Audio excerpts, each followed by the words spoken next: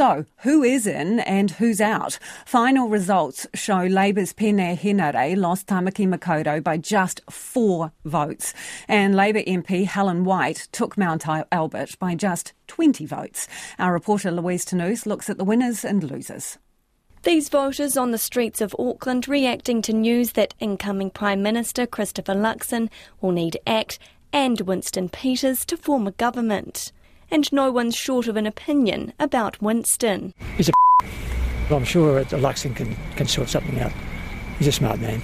He's as smart as Winston is. He's someone I kind of like him in politics, just from a humour perspective, if nothing else. I don't personally necessarily trust him all that much. I suppose he tells the truth. You know, he's, I suppose he's fair. I think they're going to have trouble with him, eh? I think he'll pull back a lot of the policies that National and ACT would put in place otherwise, because he's going to be really stubborn. I think National's going to have to just be a peacemaker. Obviously, he's very experienced, he's wily.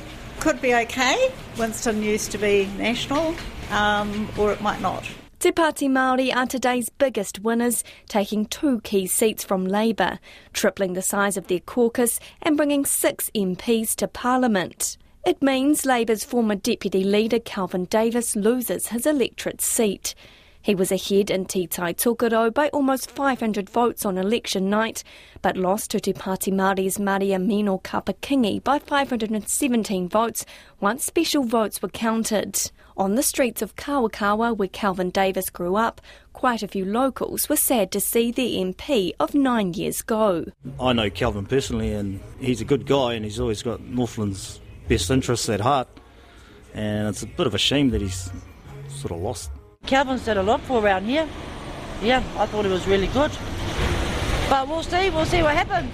A disaster, because he's a nice person. She's still a Northlander and she is from around here, so I'm happy with that. Sad to see Kelvin, not being able to be in that seat, but welcome the change though. Breathing a sigh of relief will be Labour's Helen, who retained the Mount Albert seat for Labour over National's Melissa Lee by just 20 votes. That's down from the 106-vote lead she had on election night, which she thought was really good at the time, taking exception to being questioned about the loss of the 20,000-plus majority held by her predecessor, former Prime Minister Dame Jacinda Ardern.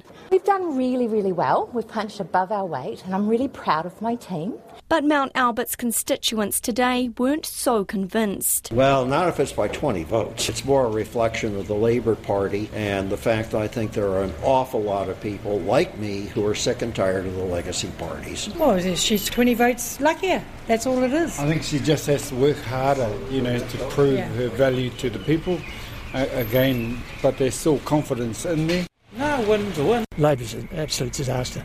That's why everybody went against them. Pretty telling, the state of politics of New Zealand. In another nail-biter, former Labour Minister Peeni Henare lost Tamaki Makaurau to Te Pāti Māori's Taku Tai Tash Kemp by just 4 votes. Labour's Phil Twyford, who was behind National's Angie Nicholas in Te Atatu by just 30 on election night, scrapes in with just 131 votes. Labour's Rachel Boyack boomerangs back into Nelson by just 29 votes after trailing National's Blair Cameron on election night. I do feel very, very lucky to still be holding this role after what has been a big swing against my Labour Party. I have just received a call from Blair Cameron of the National Party, and he has congratulated me and has indicated he probably will be seeking a recount. National's Vanessa Wienink holds on to Banks Peninsula, and National's Paulo Garcia increased his majority in New Lynn by 600 votes. The overall election turnout in 2023 was 78.2% of enrolled voters, down from 81.5% in 2020. There was a large turnout for Māori overall, with 567,000 voters on both the Māori and general rolls, up from 535,000 in 2020 and 476,000 in 2017.